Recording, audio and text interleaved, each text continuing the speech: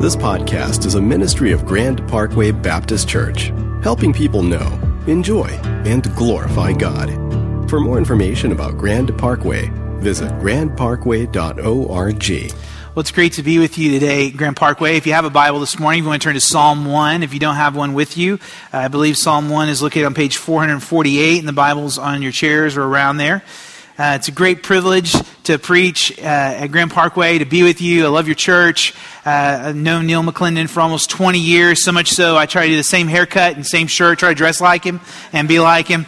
And I got a long ways to go. I want to be like Neil when I grow up. I learned so much from him, and I just love that man. And so he calls, and I say, sure, absolutely. I love the honor to speak about God's Word and speak from God's Word to the people of Grand Parkway today. I'm married. This week will be my 22nd wedding anniversary. My wife, Kathleen. I have 4 kids. A couple are in your student ministry right now. A couple over here in the front row. I'm sure they'd love for me to point them out. So you could wave. Esther, you want to wave at everybody? She's waving right there. And so we're just privileged to be here with you. I love the fact that we're on mission together in Fort Bend County to see it saturated with the gospel. This county has so much need and so much just opportunities for us to just proclaim the risen, glorious Jesus. I'm so glad that our churches get to do it together. And there's other good churches out there too, but just so glad we get to do it together. Now, when I was thinking about this idea the other day about the things in my life that I thought would make me happy. I don't know about you, but sometimes I think, man, if I had this, or if I could go to this, or we could do this, then man, that would just make me so happy. And to be honest with you, and I know we know each other in true confession, it's church. You know, we should put on the church fake smile. But to be honest with you, I've thought some really stupid things would make me happy. For example, when I was in middle school, the really cool kids and popular kids had polo shirts, Ralph Lauren polo shirts, just the pullover, 2 buttons, the guy on the horse right here on the chest. You know, that was just what the cool kids wore. I think is when they really got first popular. So, you know, I lived a long time ago when I was in middle school, but I didn't get to have those things. My dad thought, oh, it's way too expensive. We're going to do what, you know, God's people should do. I'm going to mail order your shirts, and not mail order like Amazon. That's really cool to order stuff off there and you get that box in the mail and that's awesome. No, this was back when mail order was lame and awful, and you would tell no one back in the day. I mean, he had a catalog. If you don't know what that is, you should ask somebody. Google that later. And you flip through this book, and he just buys shirts. Now, to be honest and truthful with you, the shirts that he would order looked just like the polo shirts, except on the chest there was no little guy on a horse. There was a pocket, okay? But, you know, all the cool kids had the little guy on the horse. And so, you know, I just felt kind of like I didn't fit in. That would make me happy if I could have a shirt like that. So my birthday was coming around. My mom asked, what do you want for your birthday? And I said, I don't want a cake. I don't want a party. I want one polo shirt, because my thought was, I'll just wear it every day. Wash it on the weekends. It'll be fine. Middle schooler, you know what I'm saying? And so my birthday comes, and, you know, she gives me this gift, and I can tell it's kind of gushy. I'm like, okay, maybe. I'm ripping it open, and there I see the label, Polo by Ralph Lauren. I'm like, oh, yes, now I'm going to be happy. Now I'll belong. Now people, you know, I'll be included. I'll be welcomed into the throngs of the cool kids. It's just going to be amazing. And then I look at the chest, and there's a pocket. The little guy ain't there. The little guy's down at the bottom of the shirt because she got it on clearance, okay? And the little guy at the bottom that in my school has to be tucked in. I'm just like, oh, Mom, you're killing me, you know? And happiness, once again, eluded me. And that's just one of the many silly things I've thought over the years to make us happy. And you probably have things you've thought, I buy this, go here, do this, it would make me happy. I mean, Americans, we're obsessed with happiness. You Google how to be happy. I Googled it this week, and just when I hit it, 551 million results. 551 million results on how to be happy. I copied down some selections from the first page it went to, and I thought I'd read them to you to tell you how crazy we are in our search of happiness. First of all, there was a page that had 10 scientifically ways proven to make you incredibly happy. So, you know, science, they ought to know what's going on, okay? They're scientifically proven to make me incredibly happy. But there's also, the next one was 3 ways to be happy. So they're not scientists, simple people here, okay? We just knocked out 7. But then we went back to, the next one was 10 ways to be happier. Okay, we're back to 10. Then there were 7 steps to becoming a happier person. Then there was 10 things to stop doing so you can be happy. I got to stop doing some stuff, okay? I got these other ways, I got these steps, now I got to stop. And then the last one on this, the first page I went to you that was just really just a gift to you. 103 ways to live a happier life. That's exhausting, forget that this happiness is way overrated, forget it. But we're obsessed with being happy. I mean, you go to Amazon, there's all these books about happiness. We sing songs about being happy. We're happy with rooms without a roof, which is ridiculous in Houston. We're crazy about this idea about happiness. And so then we come to the Bible and you think, we're coming to the Bible, we're at church, we'll show them a thing or two because we don't like that stuff here. The Bible says, thou should sucketh on a lemon in Jesus' name, and that's how we're supposed to live. But we're going to read Psalm 1. Now, Psalm 1 has been called the gateway, the entrance into the whole book of Psalms. And you've been studying the kinds of Psalms they are. And the scholars think that Psalm 1, this sets up the whole deal. This sets up the whole book. All the Psalms. Start off, this is the gate, and then you get to the gate, you find out this incredible thing that's like, man, this is how they start the Psalms. Yes, it comes back to this one simple thing, a simple truth that many of us know and many of us believe, but we forget so easily. So, Psalm 1, let's read it together. I'll start in verse 1. Blessed is the man who walks not in the counsel of the wicked, nor stands in the way of sinners, nor sits in the seat of scoffers, but his delight is in the law of the Lord, and on his law he meditates day and night. He is like a tree planted by streams of water that yields its fruit in its season, and its leaf does not wither. In all that he does, he prospers. The wicked are not so, but are like chaff that the wind drives away. Therefore the wicked will not stand in the judgment, nor sinners in the congregation of the righteous. For the Lord knows the way of the righteous, but the way of the wicked will perish. Now, you start reading the Psalm and you go, what does this have to do with happiness? Well, verse 1, Psalm 1, blessed is the man, has everything to do with happiness. That word blessed there is a very rich word in the original language of the Hebrew. When it's connected to God, and you read Psalms, they'll say, blessed be the name of the Lord, bless the Lord, O my soul. It is connected to praise, give praise and honor and glory to God, the praise that he deserves. When it's connected to people, the word connotates happiness. There's even translations that'll translate this, happy is the man, or the happiness of man is found. It just comes back to happy. Now, it's not happy like, I get to go wherever I want to for lunch today happy. It is this idea of complete well-being, total fulfillment, the total package of happiness. When you think they lived happily ever after, that's the kind of connotation is found in this word blessed. Blessed, happy is the man. Now, it comes across right off the fact it's going to say where you don't find happiness. It says you don't find happiness by walking in the counsel of the wicked. Now, walking is this idea of what you do in your day-to-day life. Counsel being this idea of just what you're hearing, the things you're hearing just in normal day of life. And the way of the wicked. The wicked being this group of people that they disobey God, but they're just doing whatever they want. It's not like they're, shaking their fist to heaven. I mean, they are, but they're not doing that necessarily directly. They're just people that disregard God's word. They don't know God's word. They're just doing what feels right and sounds right. If it feels good, don't hurt nobody. What's wrong with it, right? We maybe have heard something like that. But that's not where happiness is found, walking in their counsel. Nor is it found in standing in the way of the sinner. Now, the way of the sinner, this is an idea of behaving. Now, the words change from wicked to sinner. This idea now, sinner is someone who's deliberately disobeying God. They see the line, they see the sign that says, do not walk on grass, and they step on the grass. They may even dance a jig and hop because they're deliberately disobeying, disregarding, being disloyal to God. And the last is sitting in the seat of the scoffer. This idea of belonging, this idea of sitting down, and the scoffer is the worst of them all. Because the scoffer is not just doing what he feels like. The scoffer is going way beyond just deliberately crossing the lines and boundaries that God said. The scoffer is now deliberately shaking their fist of God, mocking God, deliberately scorning God, and showing contempt for God as a person. And the writer says, this is not where happiness is found. Bottom line, dumb it down, put it in one simple. Happiness is not found in all the places our world says it's found. And by saying where happiness isn't found, he is connecting it immediately to where happiness is found, because all this is in connection with God. All this is in connection with our Creator. It says happiness is found by not relating to our Creator in this way. So then he goes to verse 2. He says, now here's where you find it. Here's where you've been looking for. Here's where you should get your shovel and go digging right here in this line. But his delight is in the law of the Lord. Blessed is the man who delights in the law of the Lord. And on his law, he meditates day and night. Now, the word delight, you know that word. It's a high degree of pleasure or enjoyment. You delight in things.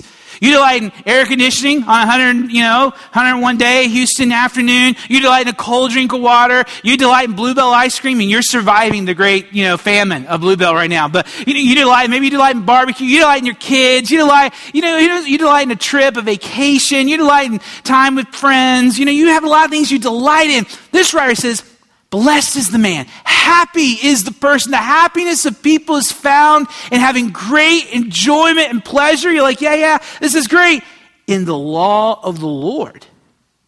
I don't know about you, but when I think about the law of the Lord and happiness and pleasure, those things sometimes don't go together. But the Bible does not know that reality. It invites you to another reality where pleasure and enjoyment and the law of the Lord comes together. I'm captivated by this phrase. Because when the psalmist wrote it, he only had the first 5 books of the Bible. The books of Moses, Genesis, Exodus, Leviticus, Numbers, Deuteronomy. And so he's saying here that happy is the man who finds great enjoyment and pleasure in Genesis, Exodus, Leviticus, Numbers, and Deuteronomy. That's amazing. Have you read those books? People start the big Bible reading plans and they go, I'm going to read through the Bible this year. And Genesis, oh yeah, great stories. Exodus, great stories, all that. Looking forward to Pastor Neil's sermon. It's going to be awesome. And then you get to Numbers. Oh, well, that's a little different, but still got some good stories in there. And then Leviticus. We lose a lot of good people in Leviticus. They just disappear. It's like a picture. Have you seen this guy? He was reading Leviticus, but we haven't seen him since. We just lose a lot of people there because we don't know what to do with it. But this guy says, no, happy is the person. Fulfilled is the person. Who finds great delight and enjoyment in the law of the Lord. That's an amazing statement we could ponder all day. But we read this whole passage as New Testament Christians in light of the totality of Scripture. So we know when he's saying law, or that word can be translated instruction, that we're talking about the Scripture, the Word of God. And so we get this, and he's saying, no, the happiness, the complete well-being you're looking for is found in the Scripture, in the words of God. It's amazing. Because we're talking about now the Bible. We're talking about the Word of God. A lot of people say, well, the Bible, that's just a book of religion, right? No, it's a book of revelation. Revelation is God revealing himself to show how we might be in harmony with him, in relationship with him. A book of religion, written by people to make sense of the world around us and the rules we need to do and abide by so that, we can have a happy life or something. But this is saying a happy life comes from God revealing himself.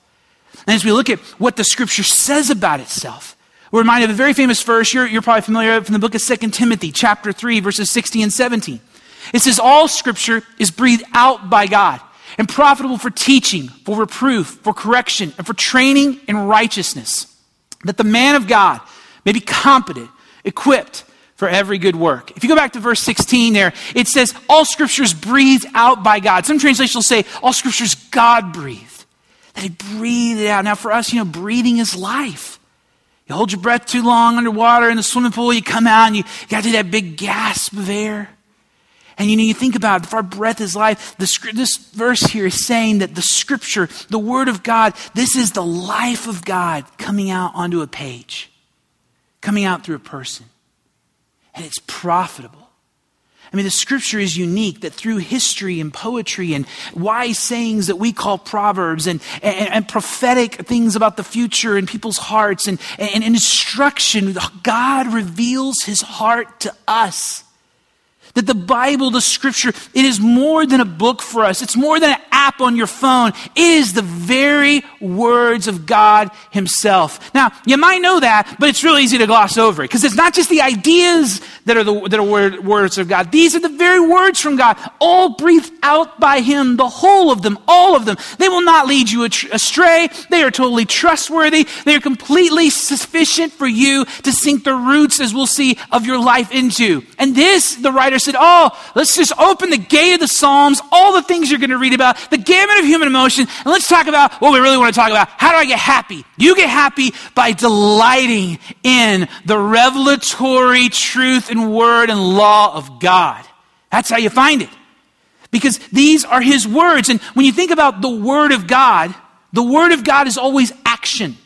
I mean, think about it. Every time God speaks, something happens. Our Bible starts with, God spoke and everything was made. Out of nothing, creation came. From planets to the earthworm. From stars to aardvarks. He spoke and it happened. I can barely get my kids to clean up their room. God speaks and the cosmos is made. And it happens. And then Jesus comes along. And when Jesus speaks, what happens? Spiritual forces of darkness shriek in terror and flee from him. Disease reverses itself. Death goes away and life is regenerated. People all of a sudden are made right with God by a word from his mouth. These are the words of our God. And so the scripture, when you come to the scripture, these are the words of our God. It's not just a good book to study on a Sunday. It's not just something to read 15 minutes every day. It's beyond that. Those are great things. It's better than a class. It's better than a small group. It's better than anything. These are the words of God. So when I come to him, do I expect that kind of action? You go to a concert and all of a sudden the lights get dim and the music starts rumbling and the fog starts going. You go to a movie, you've been talking, but then the lights go down and the 20 minutes of preview start, but whatever. And then the movie starts, or you're expecting, you go to something and there's an sin of expectation. Here comes the waiter, they put out the little thing, they put the tray, they're about to put your meal down, something good's about to happen. Do you open up your Bible and think, man, something good's about to happen? The God who spoke the cosmos into being, who spoke and planets started spinning, Jesus who spoke and disease left, who spoke and demons fled, who spoke and people were forgiven of all their sins, he's about to speak to me. Do you have that kind of expectation? Because this is the word of the Lord. Now you get kind of what the Psalm 1 writer was saying. Oh, happy, happy day is the man who delights in the word of God, in his law. God is so identified with the scripture that to come to the Bible with an open heart is to come to God with an open heart. And God was so identified with the scripture that to disobey the scripture is to disobey God. That's why it is ludicrous and totally unsound to say, well, I love God, but there's things about the Bible I disagree with. There's things about the Bible I'm going to disregard. It's the Bible that I struggle with. No. You can't have one without the other, friend. Because the Bible, the scripture, is his revelation of himself. His revelation that he's thrown his breath on a page. And he said, here I am. Right here in this book. You should expect when you open it, when you click the app, when you walk into a classroom, when you sit down in a small group, when you get up and the pastor says, open your Bibles, there ought to be something growing in us. It's like, what is about to happen? Heaven's about to be unleashed and it's about to get on in here. Because the words of our God are about to be spoken and talked about and cherished and explained. We don't worship the Bible, but we revere it and we love it.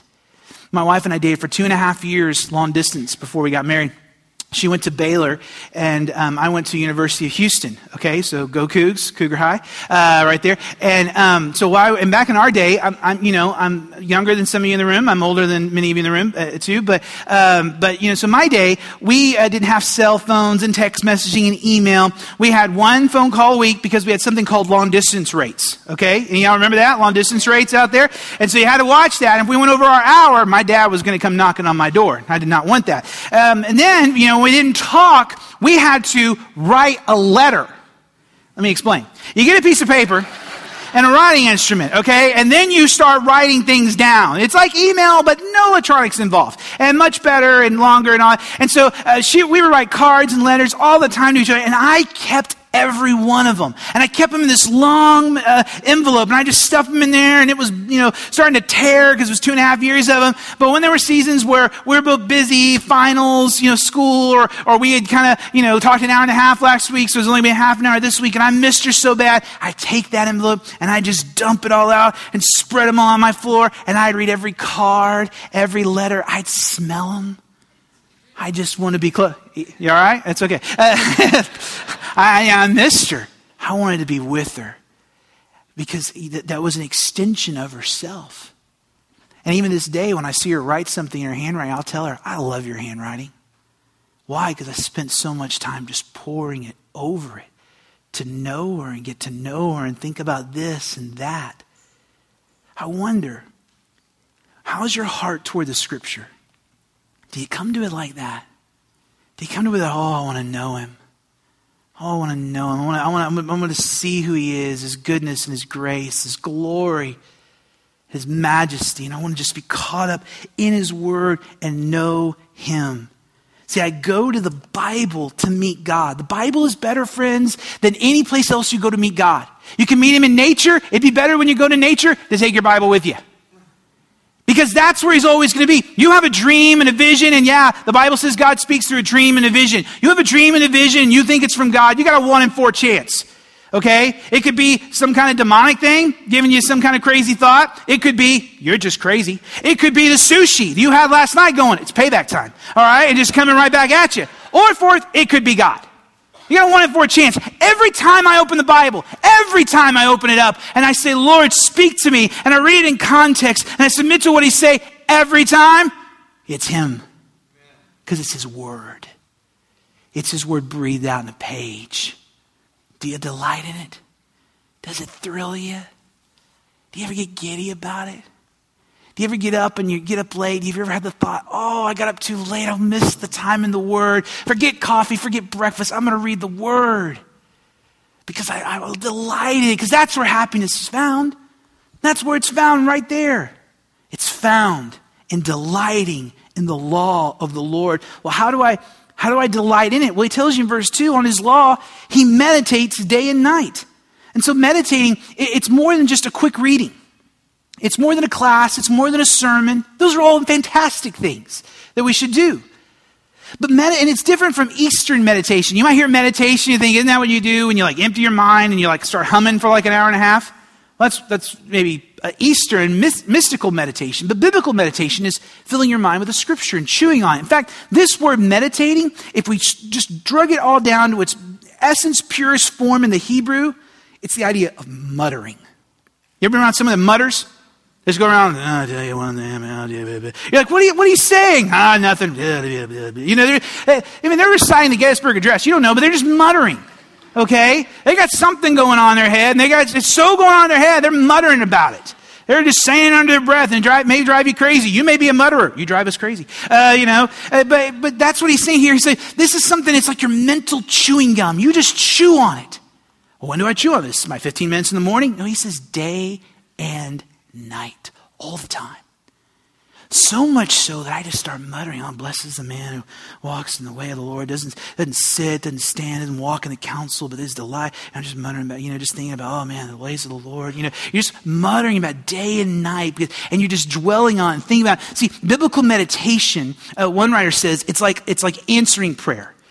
Prayer, we usually say prayer is like if there was 2 forms of prayer, calling prayer. That's what we normally talk about prayer. Hey, let's pray. Let's call upon the name of the Lord. Biblical meditation is like answering prayer, because now I'm going and God spoke first. God's always the initiator. He's always the first one at the game, first one at the table. He has spoken, and now biblical meditation is, I'm going to go, I'm going to read this, I'm going to take it, I'm going to chew on it, I'm going to say, Lord, what are you trying to say to me? What do you want to say? Then I'm going to read it again. I might write it on a card. I might think about it. I might talk to my wife about it. I might share it in a meeting. I might be thinking about it as I drive. I might listen to a recording. I'm just kind of thinking over Lord, what he's saying. I'm having this conversation with the Lord about this.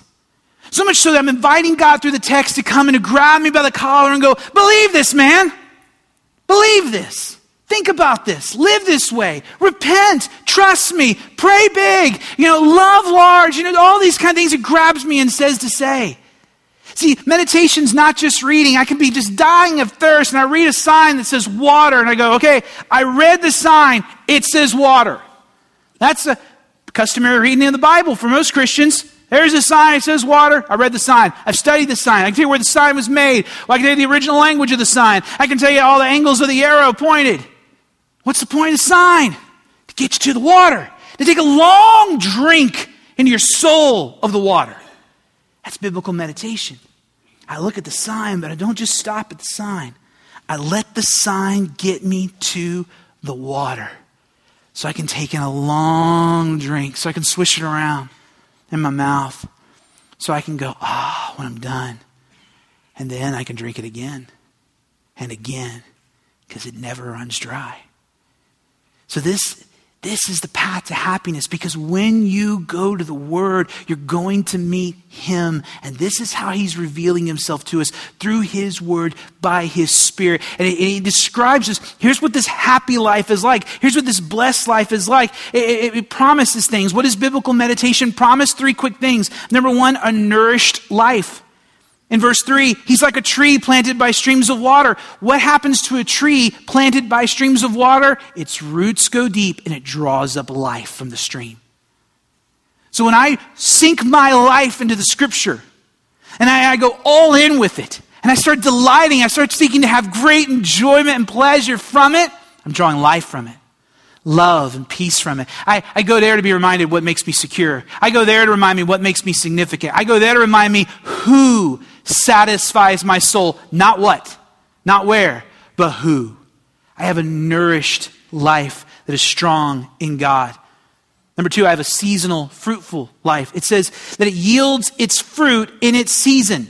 So if I'm a tree and I'm drawing up life from the water, something happens internally and fruit comes out of this tree. Something happens to you and me as we draw life from the Scripture. We delight in it. We take pleasure from it. We're chewing on it. We're muttering on it. Things start happening. The Word of God is never static, friend. Remember, spoke, cosmos, ants, galaxies, disease gone, demons flee, forgiveness given, death, told to go away. These words in my heart, never static. Now it's seasonal. That means there's some seasons where I may not feel anything, sense anything, but that's all right. The tree doesn't bear fruit every season. It's just drawing up life. Things are happening that we cannot even see. But in season, all of a sudden people will come around and you go, you sure are a lot more patient than you used to be. What is that? It's the fruit of the Lord. Because I've been drawing life from His Word. Your wife tells you, man, you sure are a lot more kinder and patient with the kids. What's going on in this season? Oh, it's just fruit from my time with the Lord. It's fruit from drawing a life from Him. It blesses your relationships. It'll bless you on your job. You'll be changed because His life is now within you. And then the third thing, a stable life. A stable life. It says in verse 4, the wicked are not so, but are like chaff that the wind drives away. Chaff is that dry, scaly casings of the seeds of grain that when they would thresh the wheat, they just kind of throw it up and the wind would blow away. You can't eat it. There's nothing to it. He's saying that's like the wicked. That's like all these people, the counsel of the way of the wicked, the people who disregard God or disloyal to God, who shake their fist at God. They cannot stand the winds of life. And we all know this. The winds of life are going to blow. Some of you are feeling it right now. Some of you just got out of feeling it. And some of us are about to feel it. Because Jesus said in this world we'll have trouble. What gives us stability when the winds blow and we lose our job? The doctor tells us there's trouble. Our kids are rebelling. What finances are tight? What gives us stability in those times? Wishful thinking, hope for a better future? Roots in His Word. Delighting to know that all those things do not have the last say, but our King does. How do I know that? Just reciting those truths in my head? Yeah, because I'm drawing life from this. His Spirit and my spirit, we're intermingling, we're having an interaction, and I'm drawing life from this sacred text that's more than a text. It's the living, breathing Word of God. And I have stable life. So the world goes crazy when the Supreme Court decides different things. The world goes crazy when people get shot in movie theaters. The world goes crazy all around us, and we should be moved, and we should be sober, but we don't go crazy. Because our life is stable. Our roots run deep. We know that our God reigns and He rules, and this will all work out His way, and we're in His hand in His times, and our job is to be faithful. By His grace, be fruitful. We can be stable. How can you be so stable when the world's going to, in a handbasket? Why? Because my life is rooted in the law of the Lord. And I know that there I will stand. And that's what does it make you in the midst of a crazy world? It makes you happy. It makes you happy. Happy beyond your circumstances. Happy because we draw life from Him. I know you love the Bible. You go to Grand Parkway. One of my dearest friends is your pastor. You got to love the Word to listen to this guy, I mean that with all respect. I know some of your staff, they want to teach you the Bible. You gotta like want it or want to read it. I'm asking you, do you delight in it? Are you soaking in it? Are you drawing life from it? Go to the next level. Don't just be the typical Christian that reads their Bible once a day. Go all the way. Soak your soul in it. Amazing things will happen. You'll know the living God like never before. Your life, you'll have burning bush moments because you'll be reading a verse and all of a sudden you'll hear your name and you'll kick off your shoes because now you're like, oh, it's holy ground. And it'll be found as He speaks from this. Now we have a problem because the Psalm, don't you think, I don't know if the guys talked about this as they've been preaching. Some of the Psalms just end weird. Okay? They're like, we love you, Lord, you're great. Now smash their heads against the rocks. Like, what in the world? And they're all these kind of weird Psalms, okay? They're just weird. Maybe they talked about that. Psalm 1's one of those Psalms because we're going, man, draw life from the Word. Look at all these things I get. All that. This is incredible. And then he goes down, therefore the wicked will not stand the judgment. Oh yeah, now those people are going to get it. No sinners in the congregation of the righteous. For the Lord knows the way of the righteous, but the way of the wicked will perish. And if you're a reflective person, you get to verse 6 and you go, so which one am I? Where do I land in all this? Because more likely than I care to admit, I've kind of walked in the counsel of the wicked, kind of done what I wanted. I've disbelieved. I've intentionally been disobedient. I may have in my heart never shaken my fists in a real ugly way at Him, but I sure have probably thought, you're not that good. Who can stand? What is our hope? We're all in trouble. But see, again, we read Psalm 1 and the totality of Scripture, and even Psalm 1, this gate into the Psalms is pointing toward something bigger, something greater, because the Word became flesh and dwelt among us. That the Word became flesh and Jesus Christ came and dwelt among us. And He lived the perfect sinless life we all should have lived. He obeyed every I. He dotted every I and crossed every T of the law. He fulfilled the law on our behalf. All the rules in Leviticus that we lost, John, He fulfilled them all perfectly. Perfectly and completely and joyfully. And then He offered Himself up on the cross as a sacrifice in our place for our sins, for all the laws we broke intentionally and unintentionally. For all the ones in our heart we said were ridiculous, and all the ones we said out loud, I'm not doing that. He offered Himself in our place as our substitute, as our sacrifice. And what's He quoting on the cross? The Psalms. He's quoting, my God, why have you forsaken me? What's happened? He has become the wicked so we could become the righteous. The righteous one has taken upon himself wickedness so we wicked ones could be blessed to be called the righteous in Christ. Oh, wow. So then you get to Psalm 1 and now you read it. What am I delighting in? The law of the Lord? It's taking me straight to Jesus, the Savior, the King, the sacrifice, the risen one, the victorious one, the glorious one, the living water who I put my roots in is really in Him. This is just a pathway. And one day, I won't need a book. Just like the day I don't read my wife's letters anymore. Why? I'm married to her. One day, we won't have Bible time anymore. Why? Because He'll be here. He'll be with us. The light of His glorious presence will be our light. So why wait till then? Sink your roots deep now.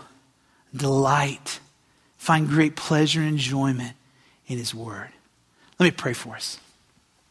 Father, I thank you for your word. I thank you for the word made flesh, Jesus. That this isn't just a book of rules I got to obey. It's not just a book of stories that I get lessons from. It is a revelation of yourself and your heart and how you make us right through Jesus, how we experience your presence by the Spirit, and our call to make you known in the world. What a gift.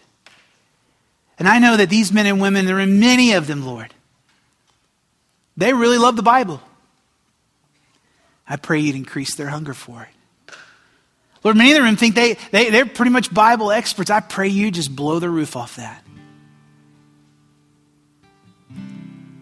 And you would show them more and more who you are, and they would draw more life from the living water that is you, found through your word. For all of us in the room, increase our desire for the Scripture, to read it, to chew on it, to obey it, to pray it, to hear it proclaimed, to see it lived and go, wow, there's the word. God's alive and moving. And Lord, for those of us who've grown cold in our Bible intake, blow the dust off our hearts, because that's what's gotten cold and dusty, not your word. Why don't you ask the Lord for a greater desire for his word? Why don't you ask the Lord for a greater desire to know him? That he would open your eyes to see wonderful things about himself and his word. Why don't you just ask him for that?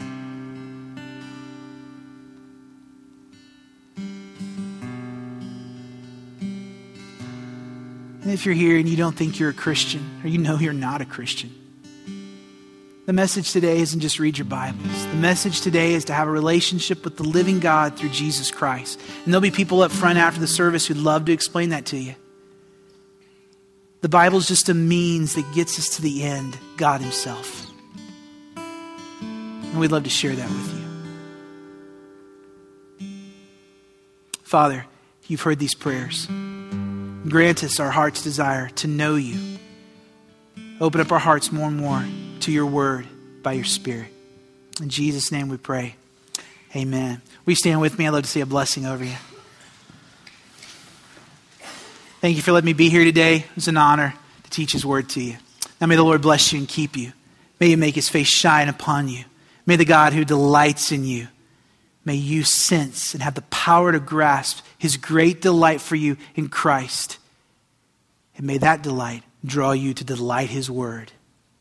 In the name of the Father, Son, and the Holy Spirit, I bless you. In Jesus' name, amen. God bless you guys. Have a great week.